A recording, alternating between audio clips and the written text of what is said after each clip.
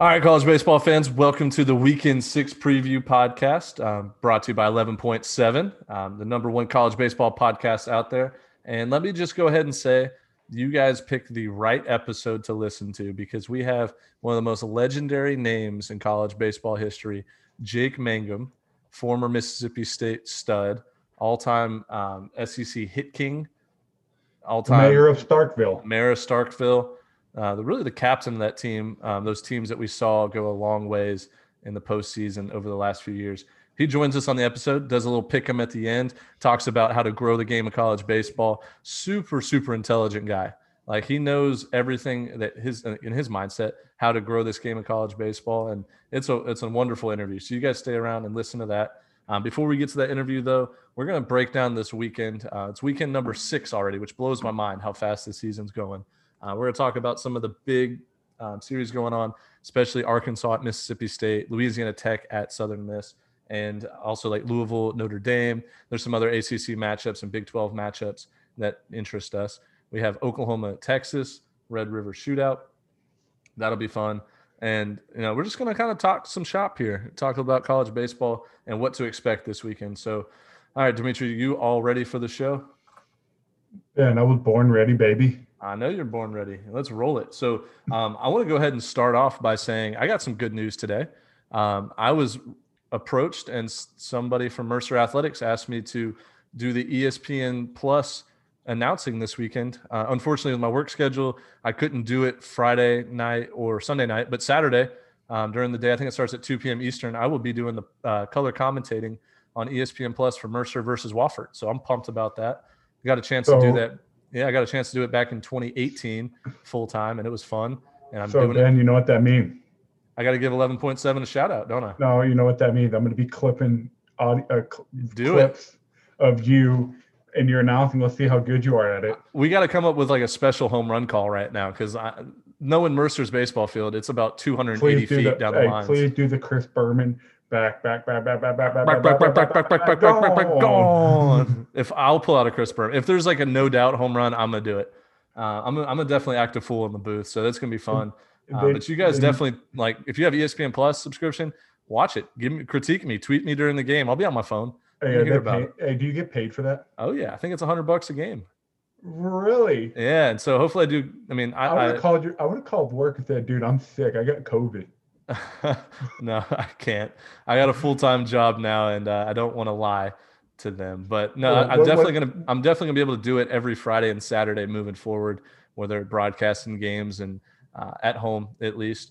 And then what I really want to do, Dimitri, and this might be getting my hopes too high, but like during the regionals where they have to like bring like these play-by-play guys to all 16 regional sites, like I want to try to be like a regional broadcast host. I know it's like very far-fetched, but listen, like if we get enough far-fetched. Look at where we are now. I know, but listen, like they go and hire these like guys to do the regionals, and they usually do a pretty good job. But like I think if you sat me down in a booth with like whoever the play-by-play guy is, I would learn everything about every team. And I mean, I already know a lot about each team that's going to make a regional, but I think that's my goal this year, or maybe not this year, maybe next year, but I want to broadcast a regional game. Like send me to like, I don't know, like South Florida somewhere, or send me to the middle of nowhere in Oklahoma. Let me do a real regional game. But anyways, while I'm getting off my high horse here, I just want to say you guys definitely listen and watch the game on Saturday because I will be calling it. It'll be fun. Do you think anyone would ever allow me and you in a booth for a game? They would have to have the little censor button ready, like to press it just in case we slip out some words. But it would be a blast. Imagine if we got to call like a I don't know, let's say like an Alcorn State versus Miami, like 1-4 matchup in a regional. I will make sure I will make sure you think Alcorn State is the best team in the country, and I will make sure it is the matchup of the weekend. Yeah. That would be a blast, man. But I've never in my life ever thought I never thought I'd ever do a podcast.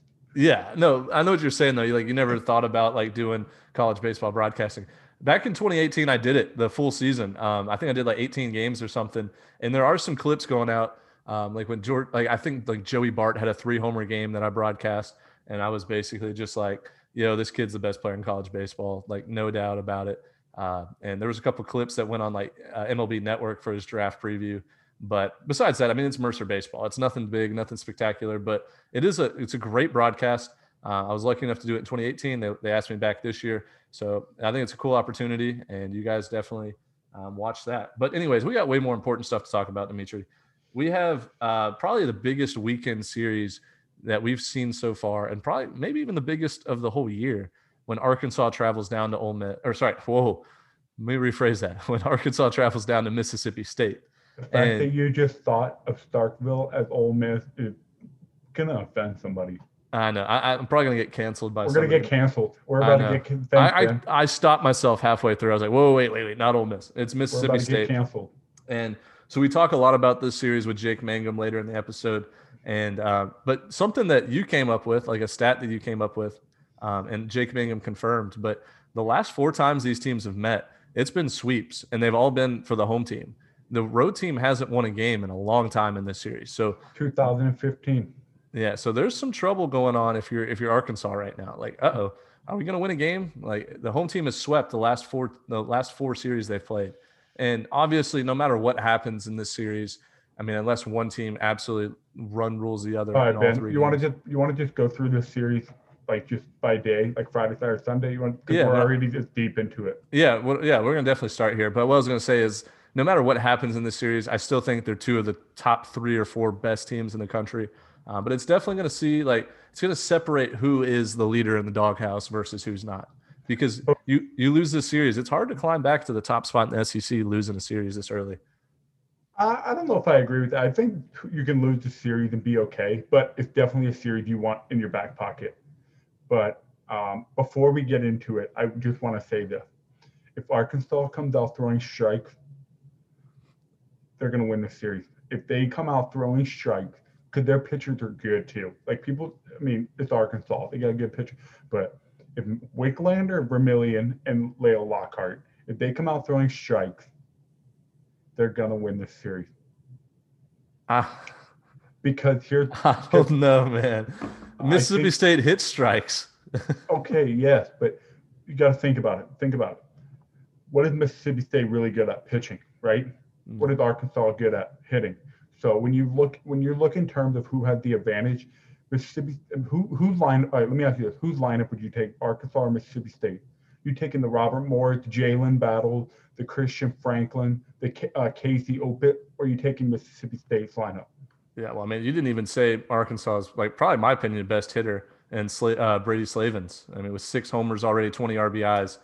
That, I mean, dude, I mean, if you put a gun in my head, I would take Arkansas's lineup. Okay, but so wait, let me finish. So hear me out. You take Arkansas's lineup, I know you would take Mississippi State pitching, but who usually had the advantage when you have two teams?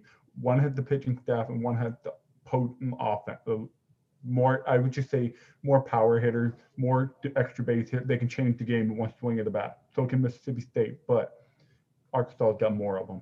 So if Mississippi State pitching, are you asking me if I'm taking pitching over hitting or hitting over pitching? Is that what you're asking? No. Well, I mean, I know the answer to that. You're going to take pitching because I would too. For sure, I would take the bullpen guys to close out the game. 6, 7, 8, 9. But listen, hear me out on my theory here. All right. Arkansas's problem has been their pitching. If they can step up and throw strike and get guys out, now look at it from that scenario. Arkansas shows up, they can pitch, they can do all that. I'm gonna leave it up to the offenses. Who's gonna hit first? Who's gonna have the big 2-out hit? Who's gonna have the big home run? Whatever. I would go with Arkansas in that case. I'm not saying Mississippi State is not worse or better. I'm just saying in that scenario. No, I like your theory. Like, if they can throw strikes, because they're going to play good defense, like, they could definitely win the series. But anytime I'm looking at a college baseball weekend, especially in the SEC, I'm looking at 2 things. I'm looking at bullpens and I'm looking at home field advantage. And Mississippi State has the huge advantage in both of those. The home field advantage that Dudy Noble Field creates is unbelievable. And then also just the bullpens. Like, who's going to be able to get tough outs late in the game? And you know that's what it comes down to in college baseball. Who's going to get the tough outs late in the game? Are you going to trust, Landon Sims, or are you going to trust, I mean, who is Arkansas's best reliever this year? Maybe Kevin Kopps, Or Jackson Wiggin. Jackson. Oh well, I don't know how Jackson Wiggins slipped my mind. The guy throws 100 miles an hour as a freshman, but I would say Kevin Kopps has been the dude this year for him. He's got 22 strikeouts in 13 innings, only giving up 2 runs, and he's 4-0, and he has not started a game, which means he's in those high leverage situations and out of the bullpen. So anytime you have 4 wins out of the bullpen, or he could be the snake.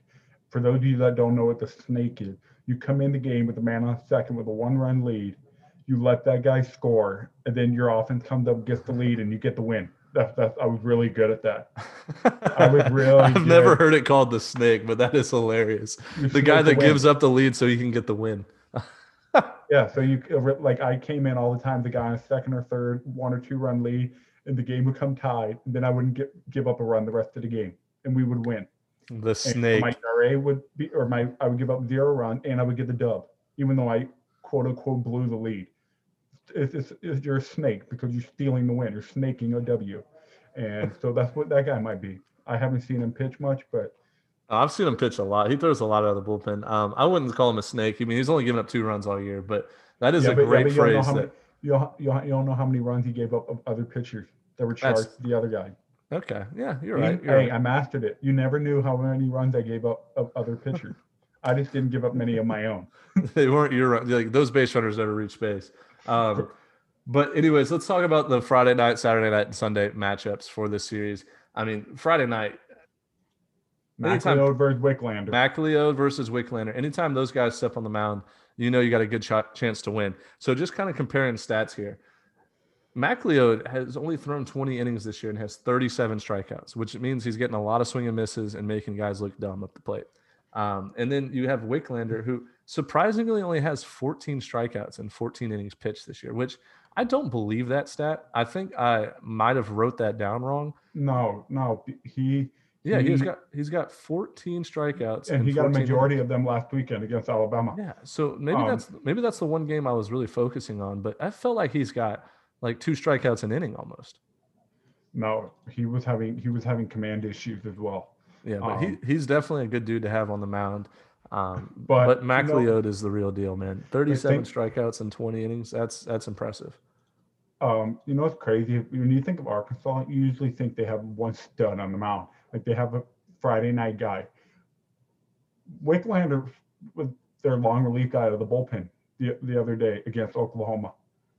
And so this guy, I think this is, if I'm correct here, this is his first Friday night start of the year. Yeah, he's got one other start this season. I mean, but yeah, think of like Isaiah Campbell before, and then you look at, who was before Campbell, and then you get way back in Dallas Keuchel. Yeah, but Arkansas has always had one guy every 2 or 3 years that's just an animal on Friday night. Yeah, well, I would argue that Arkansas's best pitcher this year, for at least the starter, has been Lyle Lockhart, the transfer from University of Houston. He pitches on Sunday. So if Arkansas can win one of the first 2 games, either on Friday or Saturday, I like Lyle Lockhart against any Sunday guy in the SEC. He's got 31 strikeouts in 22 innings this year. He has had a little bit of command issues. He's got 9 walks, which isn't great for a starter, only throwing 22 innings. But anytime he can, that's not bad. It's not bad, but it's also not like where I think he wants to be. But he transferred from University of Houston. He was a 2-way player there, played first base and also pitched. I like Arkansas on Sunday. But Fristow is nasty too. Well, listen, all these guys are nasty. Because Saturday you got Bender and Vermillion. You got Fristow on Sunday. It's going to be. Let me ask you this: Do you see more than like 7 runs in each game, or less than 7 runs? I was just about to ask you, if you're putting the over under on each game, are you putting it more than like 7.5? Yeah, I am. Just because I know the ballpark they're playing in, I feel like that's a very hitter-friendly ballpark. I feel like it's so hitter-friendly. It is. Like balls just get out of there. I'll be honest with you. Anytime I see a outfield fence less than like 8 feet tall, I'm like, oh, that's a hitter's ballpark. Yeah, I'm like, oh, that's a hitter's ballpark. For some reason, a short little fence. I think it's only like 6 or 7 feet tall, and I just say like, oh, that's a hitter's ballpark. No, seriously. If an outfielder can put their glove over the wall without jumping, it's a small wall. It's a small field in my head. It doesn't make any sense, but Small that's field. Yeah, yeah, yeah, yeah. Not small wall, small field. I don't know why my brain goes to that. But So we really did like the biggest rivalry in this, I mean, put but the we did fans make our aside. picks with Mangum at the end. Oh, we do, and we talk about this series quite a bit. And but really, the biggest thing besides the two fan bases, who are two of the best fan bases in college baseball, going at it, the big rivalry of the weekend. Let's rewind it a couple months when Riley Self called out Christian Franklin, No, and he called the Arkansas Twitter, oh yeah, yes, called out Arkansas's Twitter for not wearing a mask at practice, and which then was which was so childish, and he was just doing it to just stir the pot. ruffle the feathers. Yeah, he was stirring the pot for sure. And Christian Franklin kind of barked back on Twitter and said, "Shut up," or He was just something. literally like, "Shut up." Yeah, shut up. So, is there a chance that we get to see them face off against each other? And if they do, I don't think Riley Self is going to be able to get Christian Franklin out. You know, Christian Franklin's been starting the season kind of slow. I still think he's one of their best hitters, and I will stand by that. I think Well, they you know do. who else is starting the season slow is Riley Self with his like 5.9 ERA. Well, there you go. Let's let the dude. I mean, 5 ERA got to be Mahoney. You know what the Mahoney is? No, The guy with high ERA and the pitching staff. no, His it's not. name is Mahoney. I mean, there's a couple guys below him, but for that pitching staff, at 5 ERA, like almost a 6 ERA, isn't going to throw very many innings because there's about 15 names higher than him on this ERA list. But anyway, I don't. I mean, let Riley Self do Riley Self, but I mean, he's like 30 years old now, isn't he? I mean, he's been at he's Mississippi almost State. he's almost as old as Coastler. Kostler, the seventh year guy. Yeah, he's proud of it too. He is Oh, he damn loves proud it. of it. He every time someone brings it up, he's like, "Yep, that's me." But Seventh year senior. Gotta yeah, love it. I want to see Christian Franklin just smack one off him and say, "Where's your mask?" And just tell him to shut up. Shut up. What a classic comeback line there. Just, hey, shut up. Hey, if I'm Christian Franklin, I walk up to the plate with my mask like all the way up to my right below my eyes, and I just pull that thing off. Right when I get in the box, just look at him and just rip that mask off. Wasn't it something like didn't Mississippi State's baseball Twitter post a picture like the next day and they were none of them were wearing masks? Like I remember Yeah. I remember The them next being day, like, they had hey. practice, and one of the Arkansas guys put the eyeball emoji and goes, "I don't see him." Dude, greatest rivalry I think this year, just between the fan bases and on social media. It's been fun. Somebody tweeted something like a picture of Arkansas from the outfield. It was like most beautiful like environment in college baseball, whatever. And there were probably 30 Mississippi State fans in the replies saying all this stuff. And he was like, "Dude, I didn't even at you guys. I'm not even talking to you guys. Like, leave me alone." And they were all like, "No, no, no, no, no, no. It's kind of like Beyonce and the Bayhive. Like anytime you tweet bad about Beyonce, someone will search it and retweet it, and then it's like 1,000 people comment on it and just blow them up. If you know what it's called, it's get ratioed." Yeah, you're getting ratioed. So I love it. I think it's great for the sport. I'm very neutral when it comes to it. Obviously, I appreciate both fan bases, and I think both teams are like top 3 or 4 teams, no doubt. But this weekend's going to be fun to watch there. I'm pumped for it. It's almost like a super regional feeling in May. It's almost like May baseball, June baseball. Yeah, I would agree. I mean, this is the biggest game these teams are going to play up to this point. Like, who knows what's going to happen later in the season, but it's going to definitely separate who's going to be a real SEC contender versus like someone that's going to be, top 3 or 4 seed in that conference tournament. So, anyways, let's go ahead and move on to the second most intriguing series, in my opinion, which is same state. It's Southern Miss hosting Louisiana Tech. How far is that? How far is that from Starkville? I actually made that drive last year or 2 years ago, and it was only about, I want to say like hour 40, something like that, 2 hours maybe. But yeah, Hattiesburg is going to be rocking this weekend because Louisiana Tech, their fans travel. Southern Miss always shows up to home games. They have a great fan base there, and 2 of the best mid-major teams in the country by far. Ben, you weren't even close, dude. 3 hours. 3 hours. I told you. Well, You my said an sense hour and a half. You were 2 times off. I was going twice the speed limit, dude. I'm just kidding, Mom. Please don't text me in the morning. No, Anyway, I mean, whatever, dude. It felt like an hour and a half. You just drove down the same road the whole time. But yeah, going down to Hattiesburg is going to be fun. And that we've already seen the emotions and excitement that Southern Miss has done against Louisiana schools, to be in fact. A couple weeks ago, whenever they had their little, I don't want to call it like it wasn't a brawl by any means, but it was kind of a chirpy back and forth thing. You had the it home was run hey, pimped. hey, it was a get the fuck out of my house. Like get Yeah. out of town. You don't belong here. Right. And dude, I'm so glad you said this on the last podcast, but you were like, yeah, Louisiana Tech did not want to come into the series ranked. They did not want to come to Hattiesburg ranked in the series because that puts a target on your back. And Dude, it does. I would have called D1 and said, "Yo, put us in the top 25 next week because yeah, we don't need it yet. We don't need to give them any more ammo because they're going to put it on their billboards, their Twitter, top 24 or number 24 Louisiana Tech come to town. Get your ass to the ballpark." yeah. So before it would have just been like Louisiana Tech coming. No, it's top 25 Louisiana Tech is coming. Yes. And both of these teams, I think, will definitely finish 1-2 in Conference USA. There was a point in the season where we thought maybe Florida Atlantic would be number one, but they've fallen off the map. So who cares about that anymore? Anyways, I mean, the Golden Let me Eagles are ask playing. you, Yeah, go ahead. 3 weeks ago, we would have said the best team in Louisiana was coming to town. Now they're the new best team in Louisiana. And Louisiana Tech is the best team in Louisiana. I think I they're think they're better better. than. I think they're better than LSU. I know LSU beat them pretty good in the midweek, but I think if they matched up in a 3-game series, and we've seen Now, LSU struggles in mid and weekend series against teams way worse than them, Oral Roberts and UTSA. I think if Louisiana Tech was playing a 3-game series against LSU, I think they win that series. it might be a bold statement, but I'm with you. We Yeah, could be so wrong, but I think Louisiana the Tech. the way Louisiana Tech played against Arkansas in the 3-game series, and I think But but Arkansas is way better than but hey, LSU. I think it's hard to measure Louisiana Tech off that series alone because, dude, imagine if we were at Mercer and number one Vandy was coming to town, or at least in my day, we would have battled with them.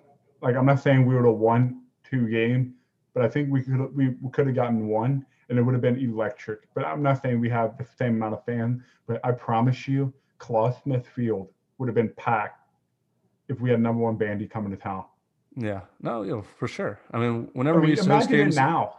whenever we hosted games against Georgia Tech and Georgia, and I mean, the whole plate, the whole field is surrounded. yeah, people, those teams like they travel, and they travel well because you got alumni in the area. Hey, I hate to say it, it was 75% Georgia fan Oh, or always Georgia was. Tech fan. There was more of the road of the visiting team than our own fan.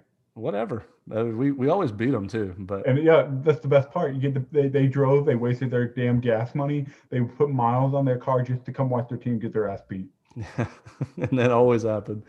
But well, I know, so this series is in our weekend pick 'em, so we break it down a little bit more, that Louisiana Tech Southern Miss series. Yep. And I mean, I expect Southern Miss to win it. I really do. I know Louisiana Tech's got a better record, they got a better resume right now, but Scott Berry and the boys, they always win these big series. So and the winner of the series is definitely going to be the front runner to win the regular season Conference USA, which is a do you huge put Southern accomplishment. Miss in the top 25? They win the series. I don't know. I'd have to check the numbers, but yeah, I would consider it. I would highly consider it. So moving on. The next series that I have that's I'm really pumped about is Louisville versus Notre Dame. And if you would have told me at the beginning of the season, like, hey, which team is going to be out of these two, which one's going to be leading the ACC in wins? I'd have said, oh, Louisville, no doubt. They're going to run away with that conference. Check again. Notre Dame is in first place in the ACC, have the most ACC wins out there. Kind of came out of nowhere. And Dimitri, props to you. Like on our first episode previewing the season, you said, hey, Notre Dame's going to be real good this year. Just watch. And I kind of was like, okay, whatever. Doubt it. And boom, you were right. I need to go find the freaking. I need to go clip it because it was when we were interviewing Stitchhead. Eric Sorensen. I think I said it then, but I think I said it even before then. You might have. I don't know, but yeah. So, anyways, kind of previewing that weekend series. Ben, I think Louisville is rolling right now. I know. Dang it, dude! You took the words right out of my mouth. I think Louisville they're in the perfect position where they want to be, where Notre Dame has all the confidence. They're thinking they're the best team in the ACC, which they're not. I think they've won series against inferior opponents so far. Who? Notre Dame. Oh yeah, I agree. Yeah, and I'm saying that Louisville is going to be ready. Like the talent difference between those two teams is really going to show, because Louisville gets to recruit the best players all across the country. Notre Dame does too, but they get the second pick. You know, they're not the top dogs, not the blue bloods. Of course, they've done a good job developing players over the years, but I mean, dude, Louisville can out recruit Kentucky in their sleep. I'm not even saying Kentucky. I'm saying like they can out recruit SEC schools. We've seen them in Omaha. How many years in the last? No.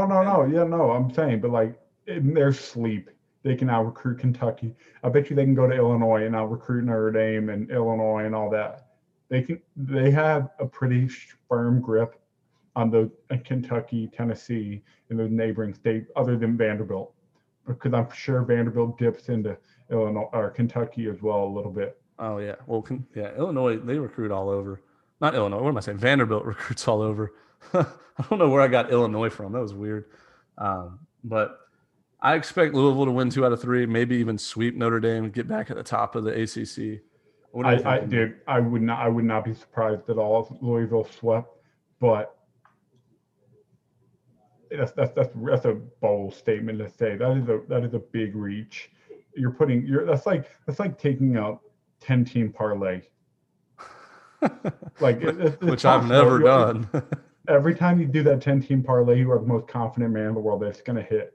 And then literally 10 minutes into the first game, you're like, yeah, this parlay is dead. Yeah, my experiences with parlays, either the first one loses and the rest win, or all of them win until the last game and then it loses. Always did. It always feels like that. But what were some of the other weekend series that you're looking forward to? I do like the and this is Oklahoma and Texas. We do talk about it more in our pick'em with Mangum, but I think this is a really important series for Oklahoma because they showed how bad they can be against Arizona earlier in the year. Yeah. And then they got stomped. Then they showed how good they can be against Arkansas. And oh my God, dude, I'm blanking out. Oh yeah. They showed how good they can be against other teams like dude, I'm blanking out. I mean Houston. Oh my God, Houston. They showed how good they can be against Houston. They smacked the hell out of them. But then you're sitting there like, okay, Oklahoma, they're pretty good. They lose to Texas State in the midweek. And now you're sitting there like, they didn't give a shit about that game. They're ready for Texas. So, and for Texas, it's all about consistency this year. Because we know Texas every year has the talent, and they just start losing all their Big Ten games.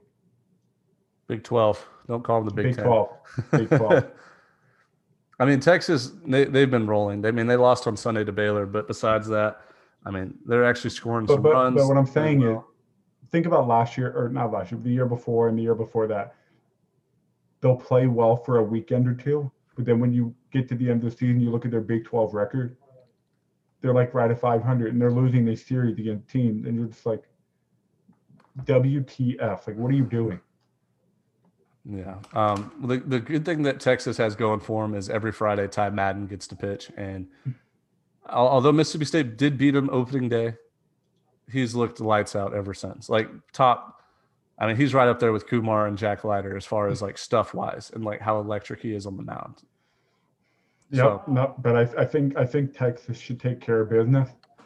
But dude, I feel like this is a series where Oklahoma just takes 2 out of 3 and runs out of there, gets out of there with 2 out of 3, and Texas sitting there like, dude, I thought this year was going to be special. Yeah. You know what I mean?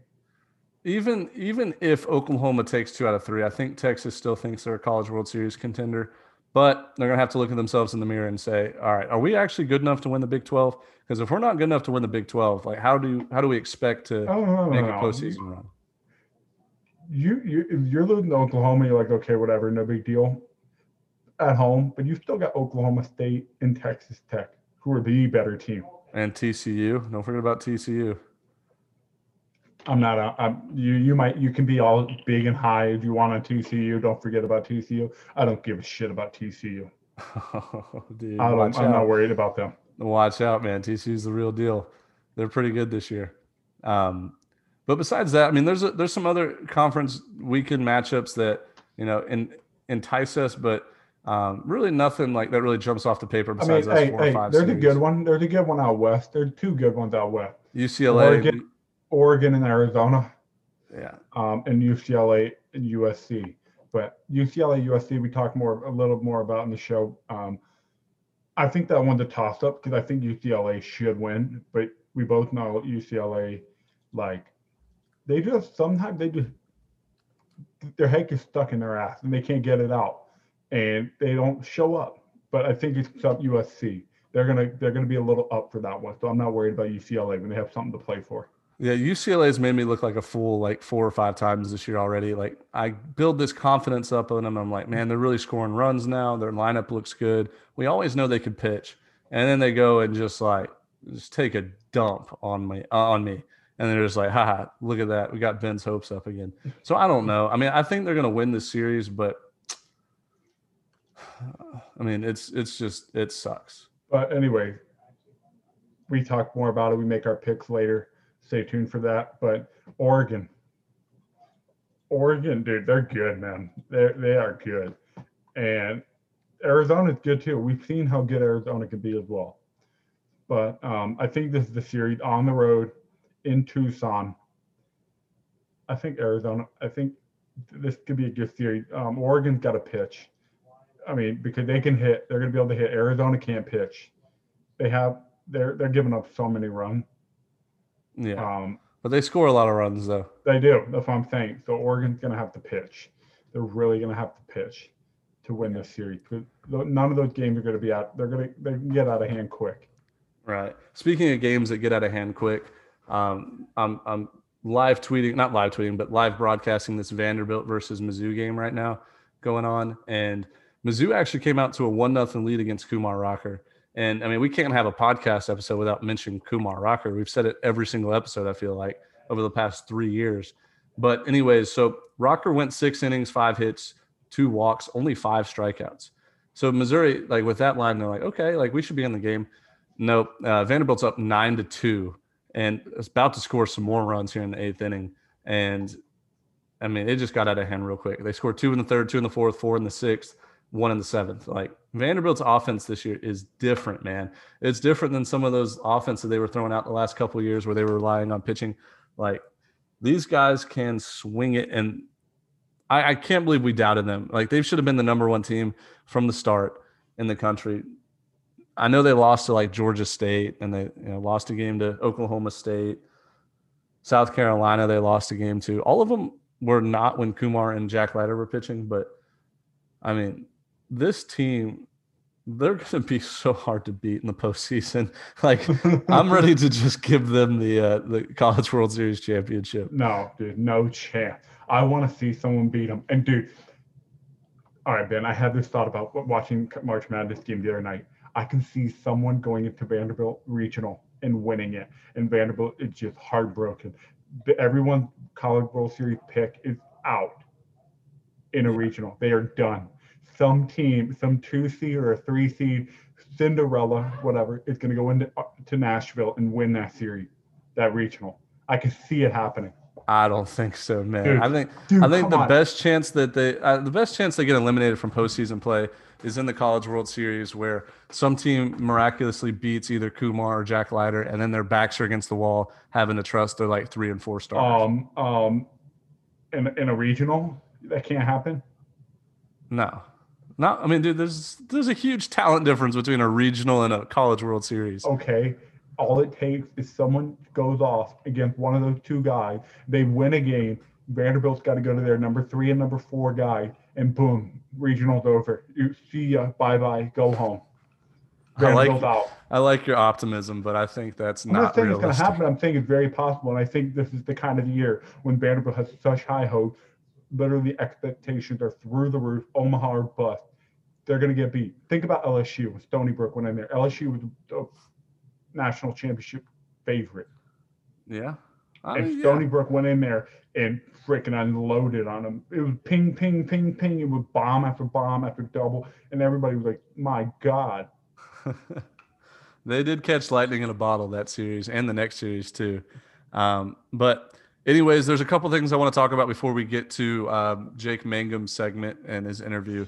Dude, I didn't realize this, but we're coming up on two like pretty big, like monumental achievements here. We're almost to podcast 100. I think this God, I saw that. We're like at 95 or something. Yeah, we're at 95. So this is going to be podcast number 96. Almost made it to 100 episodes.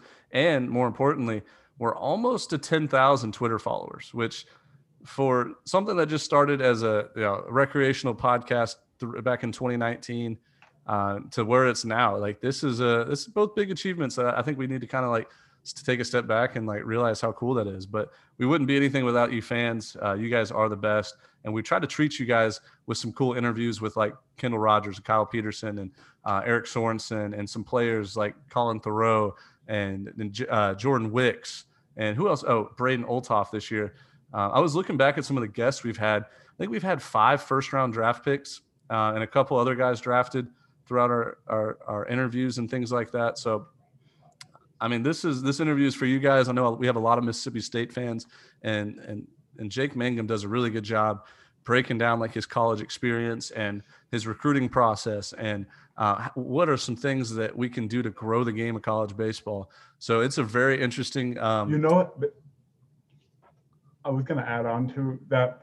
If I had to say one thing about our interview with him, I wish he would have been less humble. I wish he would have like dude, let off the guard a little bit and talk like, bro, you said something about SD hit and you were like, oh yeah, but like there was a lot of stuff that went, yeah. And I'm like, dude, shut up. Like just say hell damn right on the SEC hit king.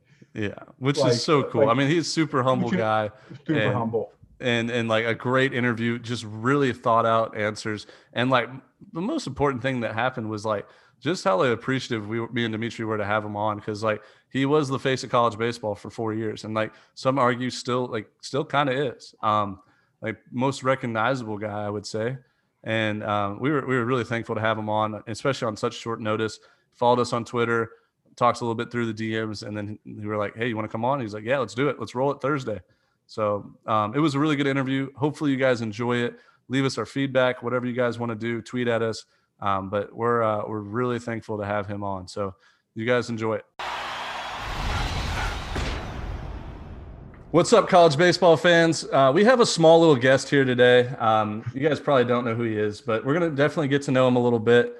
He played a little bit of baseball at Mississippi State, and we've so pumped to have him on finally. Probably like some people compare him like the Tim Tebow of college baseball, SEC hit king, single season leader hit king at Mississippi State, Jake Mangum. So Jake, man, appreciate having you on, dude. This is big time for us. How's it going? Happy to be here, man. Doing well. I've been down here in Florida, just training, getting ready for season. Oh yeah. So you guys are kicking it up right now in spring training. What's kind of like your plan this year as far as like where they have you projected to play pro ball and all that? Have they told you any of that stuff yet? I actually haven't heard anything. The plan right now is to just show up to spring training and play the best as I can and see what happens. Yeah, for sure. And dude, the weird thing about this year compared to the rest in minor league baseball is a lot of minor leaguers that we've interviewed this year have just said, yeah, we haven't heard much. Just like they're going to buy us a plane ticket whenever it's time to go out and we're ready to show up. But I know you guys have been training in the off season. Was it kind of weird, like going back a year during COVID, like kind of that uncertainty, like, are we going to play this year? Do I have to keep training and all that? Like, what was your mindset going through all of it? It was just, let's train as much as I can and get ready for whenever our name's called. And that's kind of how it went. 2020 was, Were you in big league camp last year, like up and down with the reserve squad? I was in what you would call like protection camp. I was on the minor league side, but I would kind of bounce back and forth with the big league side last year. So I got a couple at bats in a big league game, which was really cool. I got to spend some time with them. And then on March 11th, I remember they said, "Hey, Corona hit, so we're sending everybody home." And we ended up going home, and next thing you know is we're 8 months into a Corona thing, and now Yep. turned out to be however many months it's been, like 13, 14. Were you My last game was September 10th, 2019, so it's been about 18 months almost. Jeez, man, that's did crazy. you go back to Mississippi? Yeah, I went back to Mississippi for a little bit, but mostly I was down in South Florida in Palm Beach Gardens training at Cressy Sports Performance, man. I could tell you looked a little tanner. You got a little dark complexion to you now. It looks good. Yeah, man. It's 80 degrees down here year round. So I came, but just so many guys have been training down here at this facility. What was the place called again? Sorry, Cressy, I think we cut you off. Cressy is huge. Yeah, I've heard of that place. So many people, yeah. So, and we got like a pitching side of it, a hitting side of it. Max Rios, Shane, like there's so many guys. Wolfie, there's so many guys. Gene, I keep going. There's a ton of people down here that are great people, man, and just and are all kind of bought into just getting better every day. It's just an environment that you just get better every day, and that's really all it is, man. And then the weight room side of it's awesome too. They put together programs for us. It's a great thing. It's a great thing. Yeah, no, that's really cool. So kind of talking about the college baseball thing, since we are a college baseball podcast, how cool was it to be like the man of college baseball for 3-4 years? It wasn't like that, man. It was. I think it was. I think it was. It was Mississippi, man. Like the state of Mississippi. Like we get college baseball. We get it. Mm-hmm. You guys get it. You're the leader of the pack. We get it, and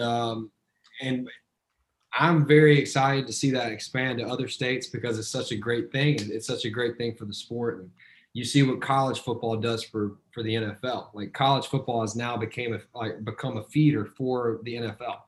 So if I just want to see college baseball get to that, I think it's such a beautiful game of just like there's no money involved. It's college and everyone together as one team just trying to win. And no matter what college you went to, like the thing is like everyone like guys down here that I've met in pro ball and guys I've met at Cressy Sports Performance, for example, you meet these guys that are like that have all experienced that at every level of college, whether that's mid-major, JUCO, D2, like you name it. College is different, man. It's a pure game. It's pure. And I want to see that get to other states, like to the extent it is in Mississippi. Like in Mississippi, man, like it is what you do on the weekends. Like I promise you right now, the whole state of Mississippi is like, what's Ole Miss and Mississippi State got going on this weekend? What's Southern Miss got going on? Like Delta State, grade D2 school. Like it's up and down. Even junior colleges in Mississippi are unbelievable at what they do. And I want to see that get to other states to the extent it is here. Because man, like this weekend in Starkville is gonna be wild, man. It's gonna be. You saw the ticket? You saw how much the tickets were going for? I'm sure on StubHub they're like roof. I'm in South Florida. I haven't been to a game since I played there. So it's I wish I could go. They were reselling outfield seats. So I don't know what that means. That means the little apartment complex. Because when I went there, when I played in the regional there, you guys still had the wood shacks, like the old buses. They were wood shacks, but dude, they were full of character. They were full selling, of character, man. Full of character. They were selling for like $70 this morning because I saw somebody on Twitter like talking about tickets. I was like, let me go look at how much they are. And like seat backs like behind home plate or down first, third base line with like $150. And I'm like, for a college baseball game, that's insane to me. That's exciting, man. Just and you got probably the two, well, I'm not going to say probably, like most definitely two of like the top three fan bases in college baseball facing off against each other. And like everybody knows Arkansas, Mississippi State rivalry as far as the fans go, like who's got the best fan base. I went and watched you guys play, I think it was 2 years ago against Southern Miss. No, actually it was last year. I don't remember when it was, but you guys played against Southern Miss. And dude, the fans there at Mississippi State were the best people I've ever met. Like welcomed me with open arms. Like I was out in the outfield, like eating sausages and drinking beers with the fans. And dude, like, I don't know if there's a better place. Hey, we're the hospitality state. That's just it's just kind of in everybody's blood down there, man. It's the best. So did you grow up a Mississippi State fan? Because like I know your dad played football at Alabama, right? Yeah. So here's the thing. I grew up rooting for Ron Polk in that era of baseball, man, because he kind of changed. Like if you're from Mississippi, you understand what Ron Polk did for the SEC. Like you understand that he changed the format of college baseball forever. Along with that, I played travel ball with all these guys that grew up in Mississippi State. It was just yes, in the state of Mississippi, that's who I'd say I root for. But I grew up an Alabama football fan, like pretty diehard Alabama football fan. You know, are you still an Alabama football fan? I root for them, but I'm maroon and white through and through. And I root for Alabama football. Absolutely, my dad played there, like without question. I will always root for Alabama. I'm actually like the first. Like my cousin went to Mississippi State, and he's a big reason why I went to Mississippi State. I went to stay with him in high school, and fell in love with the city of Starkville. Fell in love with it. I continued to stay with him. Me and my friends always go up and stay with him. Great time, and fell in love with it, man. And what really did it for me was I actually committed to Alabama my freshman year of high school. Really? Oh, I did not know that. Year. So summer going into my sophomore year, I was committed to Alabama for almost a year, like 9-10 months. I decommitted though, I didn't want to leave the state of Mississippi just for, I did. Like, what year was that? What year? My sophomore year would be, or I graduated high school in 2015. So, okay. So 2013, I committed to state. Yeah. So I was committed to state for 2.5 years in high school. So I definitely loved the program for a long time before I got there. But, and the thing is I loved the Alabama coaching staff whenever I was in high school. Like Mitch Gaspar was the head coach there. He's a terrific dude. Great baseball coach. I loved it, but I just didn't want to leave the state of Mississippi, and that's what it came down to. I had a ton of my teammates that played on my travel baseball team that was Mississippi State guys. So I was like, I'm gonna stay with my teammates, stay with in-state. It's an hour and 40 minutes from. It's honestly an hour and 30 minutes from my house. So I was like, why not just like that's what I felt like God was telling me to do too. Yeah. I felt like God was telling me to go to Mississippi State, and that's what it ultimately came down to. Yeah, and it seemed to be the right decision too, because I think I went back and looked the other day. I think I had like 39 Division I hits, and you tripled that in one season. 39 career Division I hits, and you tripled that. It was a lot in between that. I played for 4 head coaches in 4 years. Our group of guys through those years went through a lot together. We grew a lot together with that too, and we won too, man. Like it wasn't like we had good coaches and like it was like a struggle. Like this group of guys in the locker room, man, like it didn't matter. Like we were going to get after it, and we were going to get after your ass like for a long time, and that's the thing, like. We just won, man. It was the hard. The only way to explain it is like you had to be there. Like all 4 years, it was like something different about each team that just was understood, and it was such a great thing. And I was just very, very thankful to be a part of it. So it wasn't anything more than just a great group of guys in the locker room, man. Great group. Yeah. Do you have what's like the most memorable like thing that happened to you while you're at Mississippi State? I can't. There's the list. There's too many. It was too long. It's like the only thing that could have been different was like win a national championship. Mm-hmm. Like for 4 years, like we experienced, like our group of guys experienced everything you could imagine. Heartbreak, the peak. The only thing we didn't do was win a national championship. That was it. Yeah. And it shows you how damn hard it is to win the whole thing. Just to get to Omaha, like to be the last 8 team standing is like one of the hardest things to do in all sports, I believe. Like, because baseball is that's how like you go out there and anybody can beat anybody any given day. Like you see really small colleges beat up on Florida on Tuesday nights, for example. Like it just it just happens. Like it just happens, yeah. And that's the beautiful part about baseball. Like anything can happen. So I was good friends with John Holland. I think was there your freshman year. Yes. Yeah. John Holland was one of my best friends my freshman year. Yeah, he was a 5th-year senior my freshman year, 2016. I grew up. Great guy. I grew up with him. Married, so shout out John Holland. Shout out, man. I grew up with him, played with him, all growing up, and then he went to Florida State. He got to go to Omaha. He got to go to Omaha at Florida State. He sure did. And then who else? Grizzly. Transferred over to Mississippi State, and he was our starting second baseman my freshman year. Great dude, man. Love him to death. Great dude. And probably one of the smoothest second basemen I've ever seen. I actually have a funny story about him. I went to a wedding this past fall, and he actually gave the best man speech there. And it was one of the best like speeches I've ever heard. Like just super clean. I love it. He's got swag. He's got a little bit of that like John Holland knows what he's doing, man. He's and just, then Grizzly. I know Grizzly. Yeah, dude. And then Grizzly is like 10 minutes from me. He lives like 10 minutes from me. He went to my rival high school. So we had a lot of mutual friends. Man, Ryan Gridley was a great teammate too. Shortstop, he got after. He was one of those gritty guys that just, some would say he's undersized, but he just balls out, man. He just balls out. He works his tail off. He's not gonna let anybody outwork him, and he's really intelligent, man. Like he's one of those guys that understands the game like from a deeper point. And he actually just started up a company for like baseball in general. Like ProCode Plus is like y'all need to like check that out. Any listeners, if you have children that are like in the baseball world, ProCode Plus is a way to connect with like professional baseball players without having to leave your house. I talked to him about it. It's he's got something big if he keeps working on it. I think the idea is awesome. Yeah, it's a beautiful idea. It's especially in today's day and age, you know, a lot more stuff virtually. Yeah, you just got to do it. No, he was showing me that at the wedding I was at with him, and dude, it's a genius idea. Like it's something that I'm surprised no one 5 years ago would have thought of, but it's definitely really cool. So as we're like name dropping here, I went to the same junior college as Elijah McNamee at Blinn Junior College, and I actually showed him around on his visit. And I still remember he told me on the visit, he's like, "Yeah, man, I just want to be here for a year or two. I'm going to go to the SEC. I want to go to the SEC." I was like, "All right, man, go for it."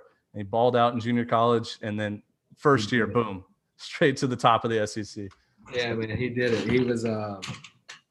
He was right field for us for a long time with me for 3 years, honestly, and great teammate, man, and just the clutchest dude ever. Clutch gene for sure. Let me ask you. Clutch gene was there. It is there, and the whole draft situation with him is a shame. He's gonna get drafted or he's gonna get signed soon. There's no doubt about it. He's gonna is he going back to the Frontier? Yes, he's gonna go back with the Evansville Otters, I believe. Okay. Which is a great league, guys. Some guys with the Lake Erie team out of there. A bunch of different teams names, but there's some really, really good players in that league, man. The Frontier League's a really, really good league, and I think it's awesome. The MLB has now bought the league. It's going to allow those guys in that league to showcase their talents even closer to professional baseball. Absolutely. There's a lot of good players over there, man. There's a lot of good players in baseball, like it's in general. Yeah. Hey, let me ask you a question about with Elijah. That home run. We all know which home run we're talking about, right? Wait, which one? The home run to left field. The walk-off, or bottom of the eighth inning in the regional, right, Ben? Yeah, it wasn't a walk-off though. It was the eighth inning. It wasn't a walk-off. His last at bat and at the dude. Yeah. Umpire screaming at him, rounding first base. He didn't care about anything in the world. It was like just the most surreal. You can't predict this moment. What did you guys? Can you picture that in your head at that moment? That I can picture just the whole night, the whole weekend, and the inning. It was a surreal moment, man. And I'm really glad Elijah got to experience that. Him being able to go undrafted, roll into a super regional his senior year at Mississippi State, and allow him to hit a home run his last at bat whenever everyone knew it was his last at bat in the last bottom half of the inning. It was just a really great moment for him, and we were all very excited we got to experience that with him. He had been through a lot that week, and we're just happy he got to go out on top like that at the Duke. It was a really cool weekend. Yeah. So kind of like turning the page here, I want to know like your thoughts on growing college baseball some more, because I remember you had a tweet or maybe a video kind of go viral. Maybe it might have been last year, maybe 2 years ago. They're all kind of blending together about how like the volunteer assistant needs to get paid and, growing the sport to more than just 11.7 scholarships. Yeah. Like kind of talk to us about that. Cause I thought everything you said was just like, right, like hammer to the nail, just right on the head. So first off, it's a shame that there's only to there needs to be a third paid assistant coach in baseball. Mm-hmm.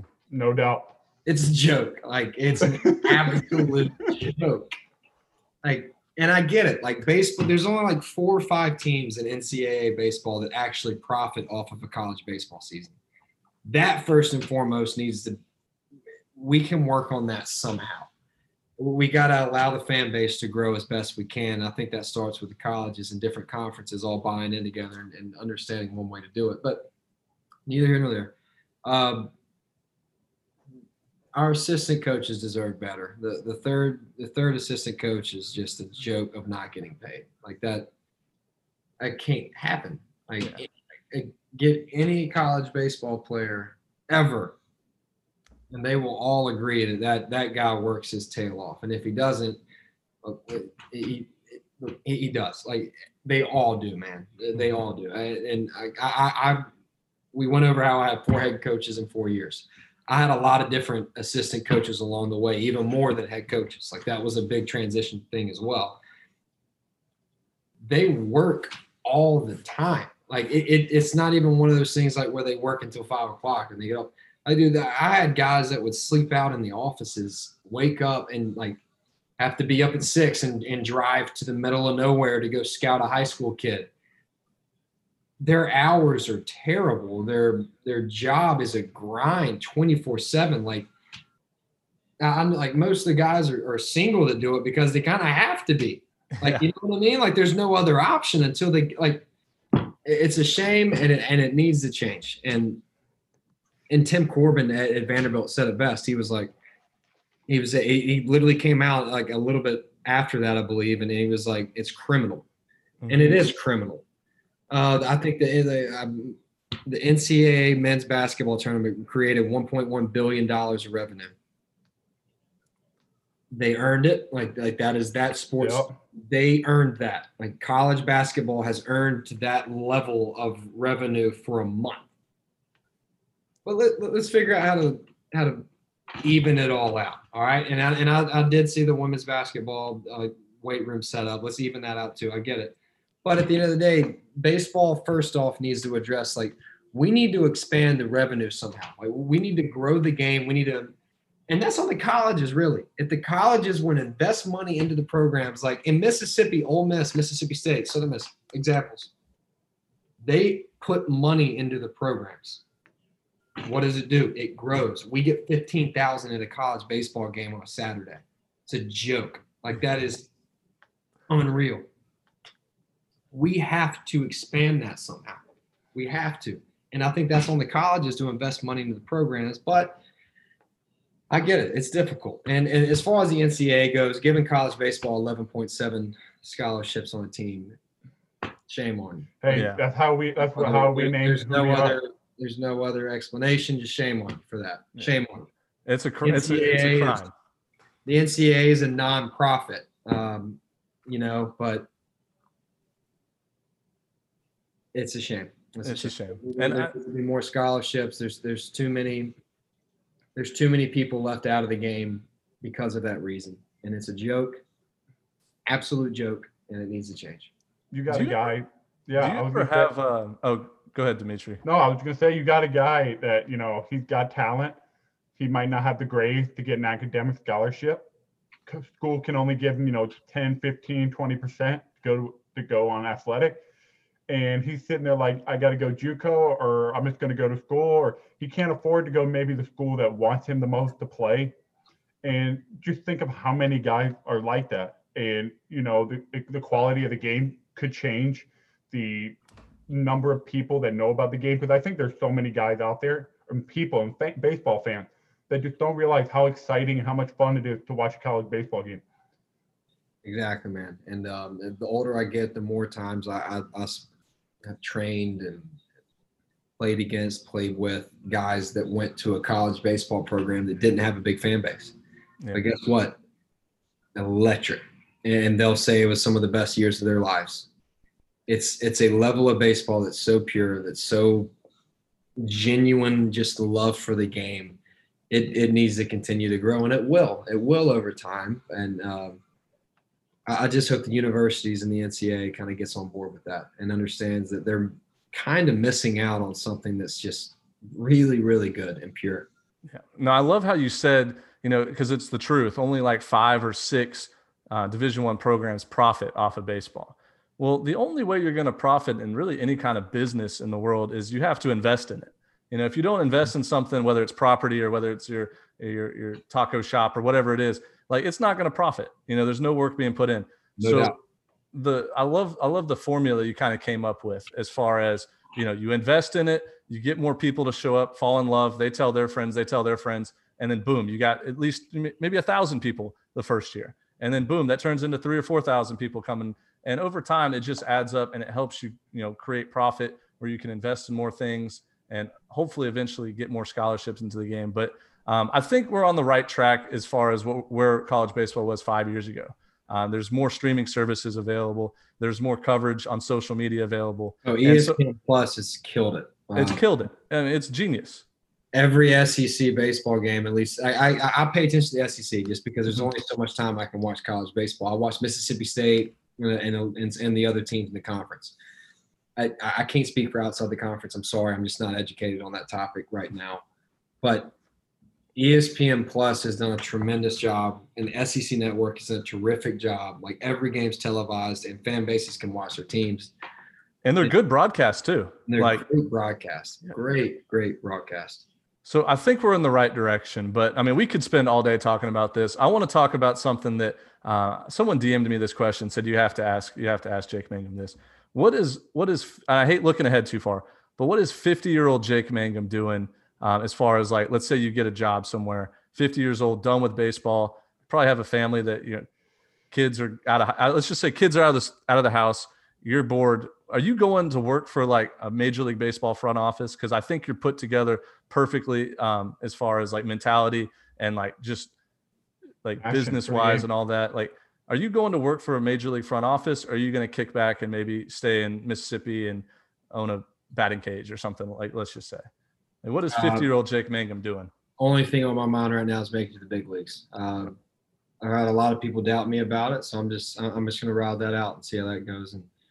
And I was already assuming you were going to play 20 years in the big leagues, and you're 50 years old, and you got to call it quits. Bullshit. I'm gonna give it all I got, and we'll see how it goes. Yeah. Well, I mean, I would hate to be the person to doubt you that you're not going to get there. That would just be an idiot move.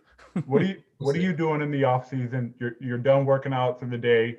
You already did your hitting. You already did your throwing. You already did your field work.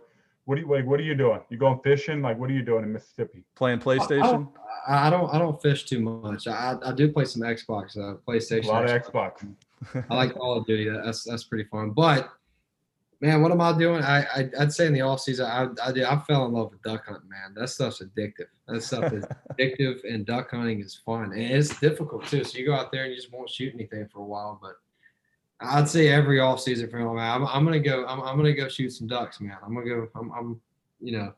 of my buddies says he's mad at him, so it's pretty funny, but it's a really cool pastime, and it's fun, man. But as far as that, man, I'm going to college football in the off seasons every weekend. Somehow I'm gonna go watch the Dogs play or something like that. Hang out with family, close to family. I got a ton of great friends, man, back in Mississippi, and we're all kind of scattered all over the place now, but we all stay in touch and just hang out with the friends, family, football. It's kind of what you do in the South, and it's a good time. Yeah. So I got a question for you. Who's the best baseball player you've ever played against or played with? Someone that just stood out from the pack because you played you played 2 summers in the Cape, maybe 3. I played 2 summers in the Cape after my freshman and sophomore year. I went to Bourne Braves and then the Hyannis Harbor Hawks. Yeah. I didn't play college or summer ball after my junior year. Only 2 summers. Yeah. So who was the best player you've ever seen? Like someone you're just like, wow, that's a stud.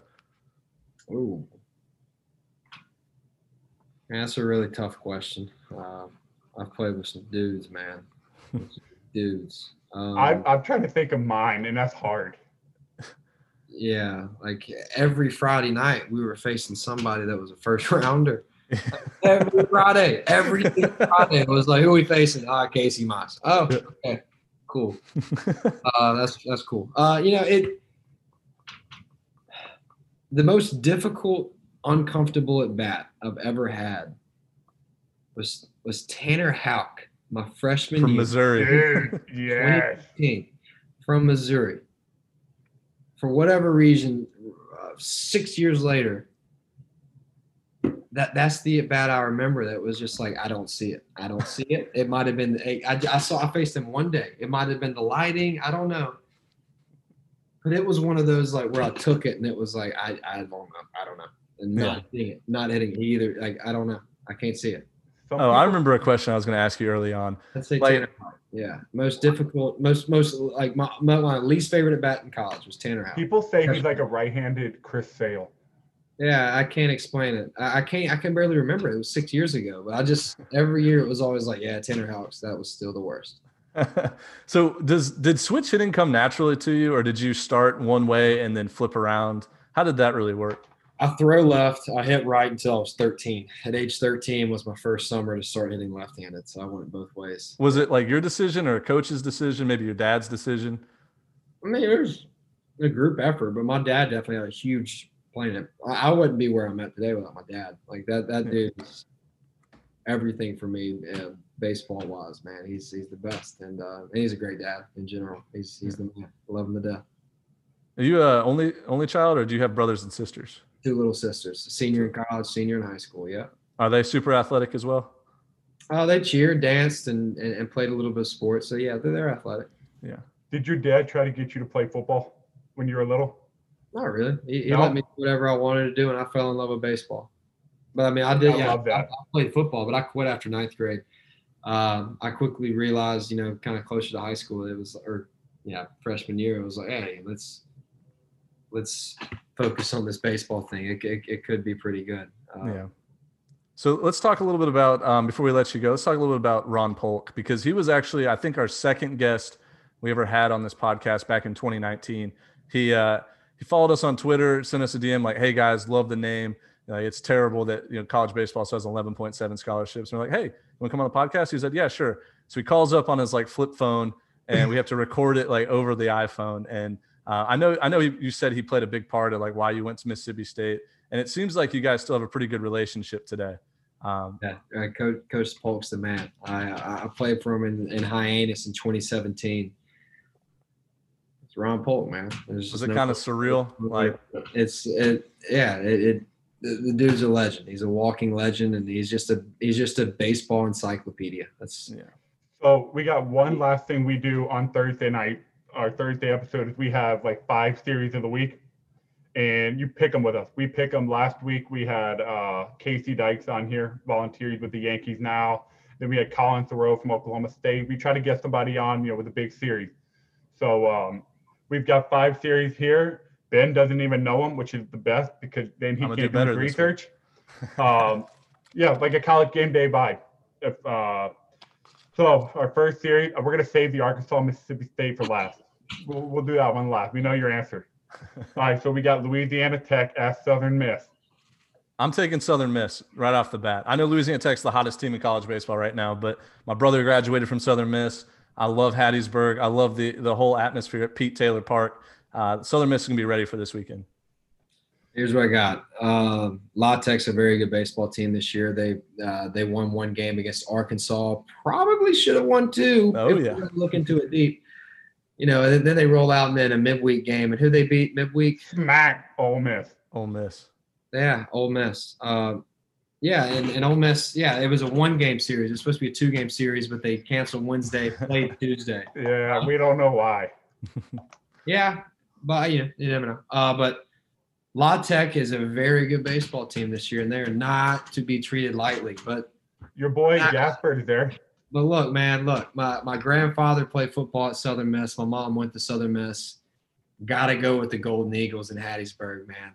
Pete Taylor is a sneaky place. Do not sleep on Pete Taylor Park. Do not sleep on Pete Taylor Park. The Golden Eagles are a good baseball program, and Scott Berry's got them rolling down there.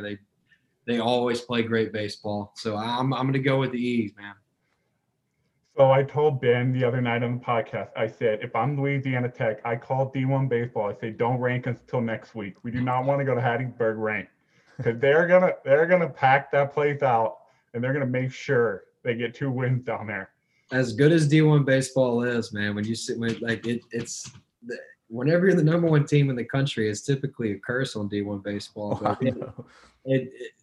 D1 baseball, it's just tough, man. Like you get these rankings and it's like, oh, awesome, and it's like, boom, you get punched in the face. And but granted, that's not D1 baseball. That's more along the lines of just the sport in general.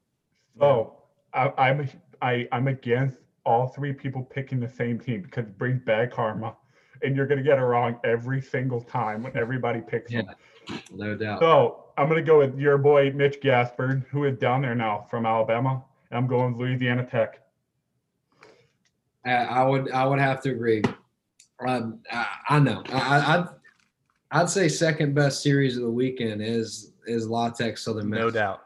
Mitch Gaspard is a very good coach. Did you see the Southern Miss versus Louisiana game where they hit back-to-back home run, got hit in the head? Southern Miss swept ULL, right? Yeah.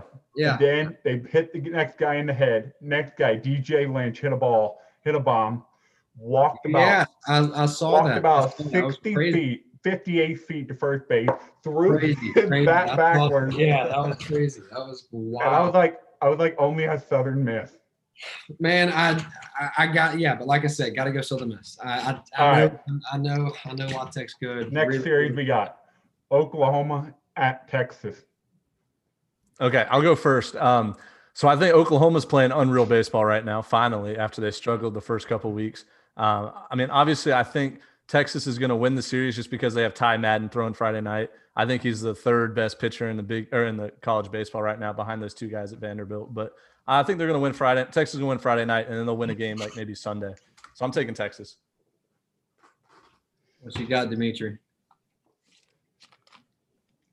So, I mean, Oklahoma was hot. They lost their midweek the other night, but like everybody says, the big schools don't care about the midweeks when they got a big series coming up. That's the worst stereotype. You can talk about that in a second because I have my theory and other people have their theory.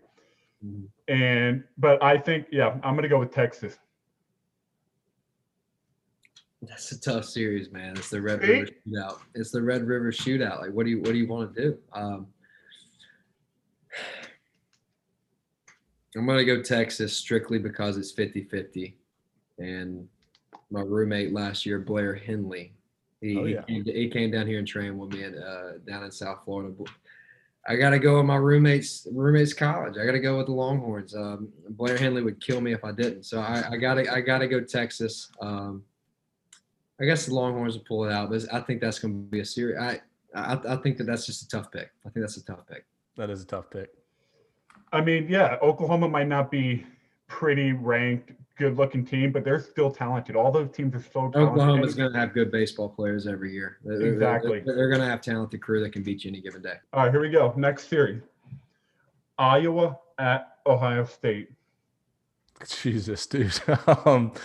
I would be lying if I said I've seen either of those teams play this year just because they started so late and they started like right when conference play most other conferences started. I'm going to go gut feeling here. I know Ohio State's got some flamethrowers. Everybody on that team throws like 92 to 95. So I'm going to go ahead and take Ohio State, even though it's a blind pick. I'll be honest. I'm going to go Iowa. I think Iowa will pull it out. I know Robert Newstrom would be very happy if I could support the Iowa Hawkeyes on this one. So I'm going to go with Iowa. Iowa is 4-7, and Ohio State is 6-5. So it's not really, it's kind of a toss-up right here, but Ben is right. Ohio State does have flamethrowers. They got some dudes throw hard. Iowa's still got some talent. They've got a couple guys that can really swing it, but not to try to justify my pick here, but I'm going to go with Ohio State. So, Ben, you got Ohio State, and Jake, you got Iowa. All right, last one before the big one. UCLA at USC.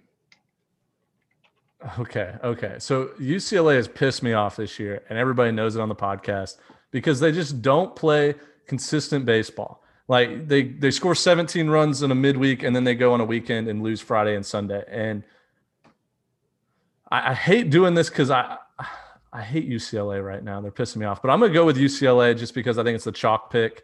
I think everybody's going to be on UCLA. I don't know if I'm a believer in Southern Cal. So I think college baseball is better when USC is good just because of like their dominance in the past, like the 80s, 90s. But I'm going to go UCLA. I think they're going to let me down again, though. I'll be honest with you guys.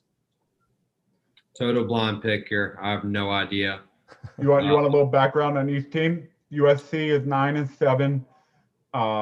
They've got win over Loyola, lost to 2 out of 3 to Cal Poly, lost 3 straight to Pepperdine, Cal State Fullerton, and UCLA. They lost 10-1 on a Sunday, one game in a round robin weekend. Swept Nevada, swept Washington, so they won like 6 straight, and then they lost to San Diego 2 nights ago. So they're kind of hot. They lost a 1-run game, and then UCLA. You know UCLA. They're always good. They can pitch. They can manufacture runs. So at USC. Always? What? You said always? Well, my bad. I think UCLA usually is a pretty good pitching. Hey, maybe not on Tuesday night. They don't pitch, but Friday through Sunday in May and June. I don't get it. I don't get it. They're always preseason number 1, and they always cannot play like midweeks well. Like I don't know. I'm right there with you, Jake. Man, they pissed me off so many times this year. I don't get it. And you know they have the pitching. You know they have the talent. You know, like they're a great program. Like UCLA is a legendary program. I don't get it. But this weekend, I'll pick UCLA. I'll pick UCLA over USC. Kind of a blind pick, but I've played against both the programs. Like both great programs, both terrific programs. But I'll pick UCLA this weekend. Now, one thing that me and Dimitri have absolutely just like talked the most crap about this year is the Pac-12 broadcasts. Like the live streams that they put up are a complete joke. They're behind home plate. You can't see anybody because it's 50 feet out of the way. And the Pac-12 is 3 steps behind the SEC. I tell you what, man, I really like the Stanford guys. We played against Stanford 2019 Super Regional. Yep. And it seemed like 3 of them were drafted by the Orioles, and I played against them my first summer in pro ball. They were with the Ironbirds, the Orioles organization. Look, man, like Stanford, it was a really good ball club, and I wish the Pac-12 would invest more money into baseball, and that's kind of what I was kind of aiming at whenever I said it earlier. The Pac-12 needs to invest more into that.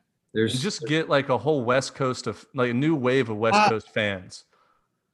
Because it's difficult, man. Because Mississippi is unique. Like we don't have a professional baseball team. California has all these professional baseball teams. They've got Hollywood. They got everything. They got so many things to do. There's so many things to do, and in Mississippi there are things to do. I'm not saying Mississippi doesn't have things to do, but on the weekends it's like that's just what we've rallied behind. It's in the springtime we're going to go watch some college baseball, and it's going to be sick. It's going to be it's so much fun. It's the best. I wish the West Coast would invest more money into baseball, and it will. Oregon State understands that now, and I love that they're starting to really like get behind it.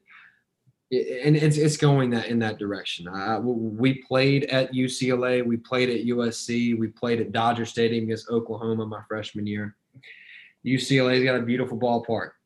USC, great ballpark, but the conference as a whole could get behind college baseball better, and it might take time, and that might be on the fan basis too. But like, I don't know, it might take time. But anyways, my pick is UCLA. No, I agree. I think the biggest issue with the West Coast, because I just wanted to finish off on that, is when majority of sports fans are on the East Coast.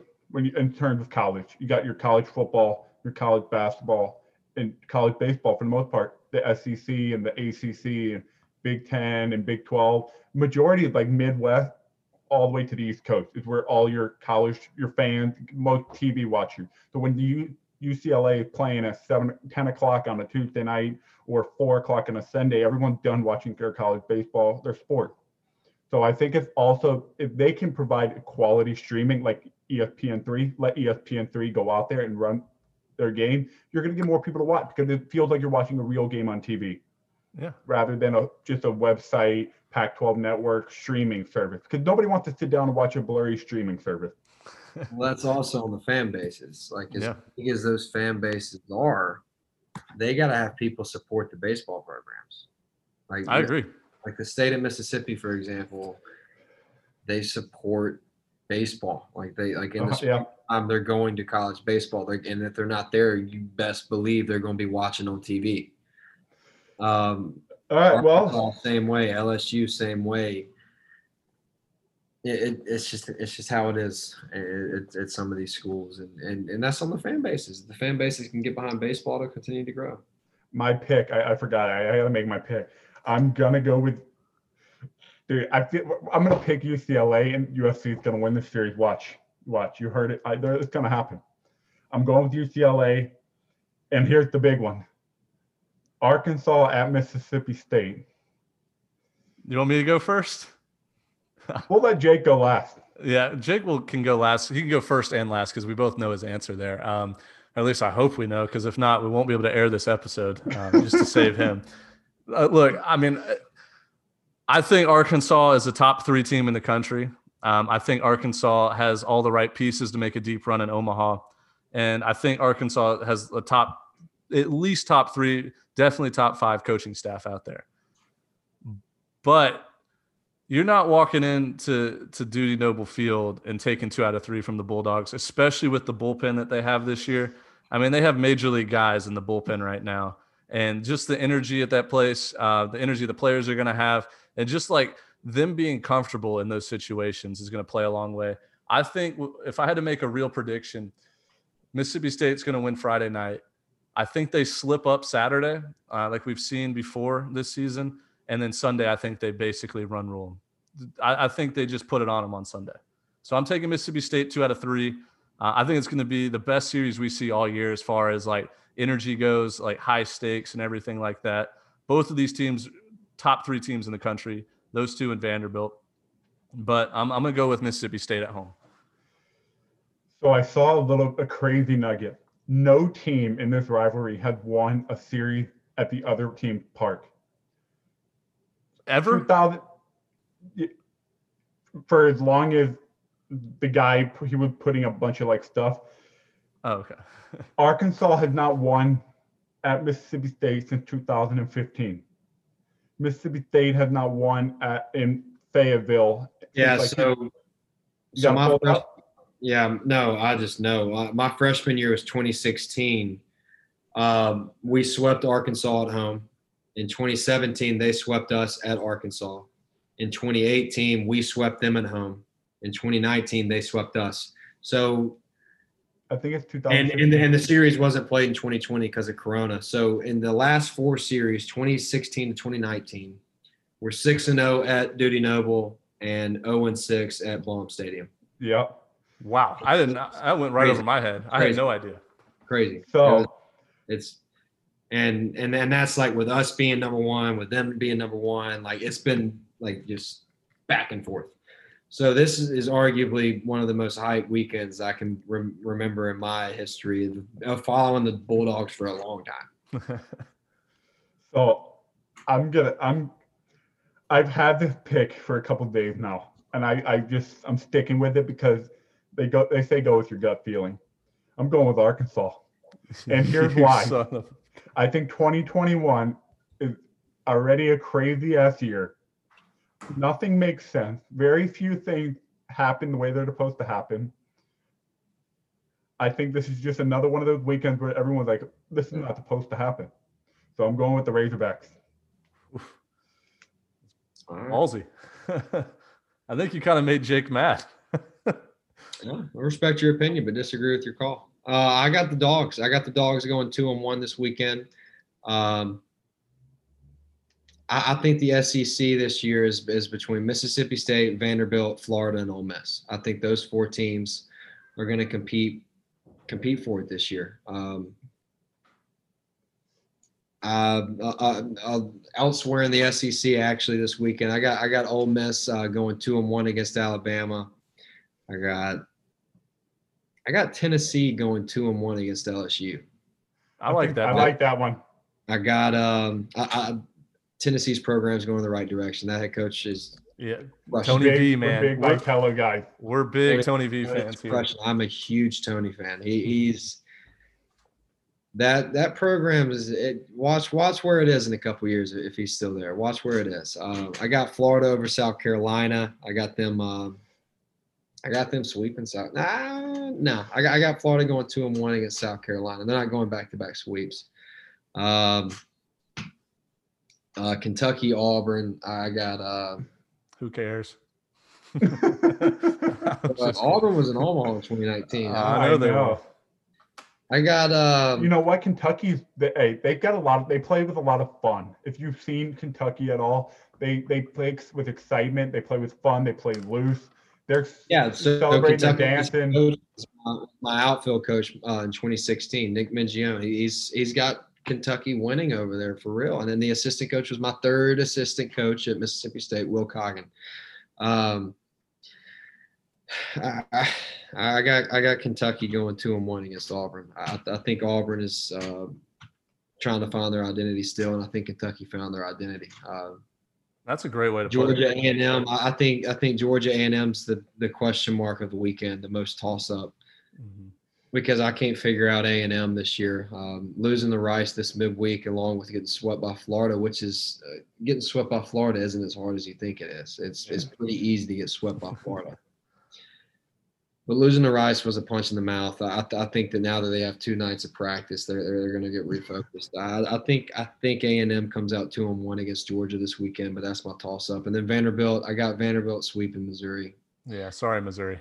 Vanderbilt. I agree 100%. I think Vanderbilt's the wrecking ball right now until they slip up with that 1-2 starter.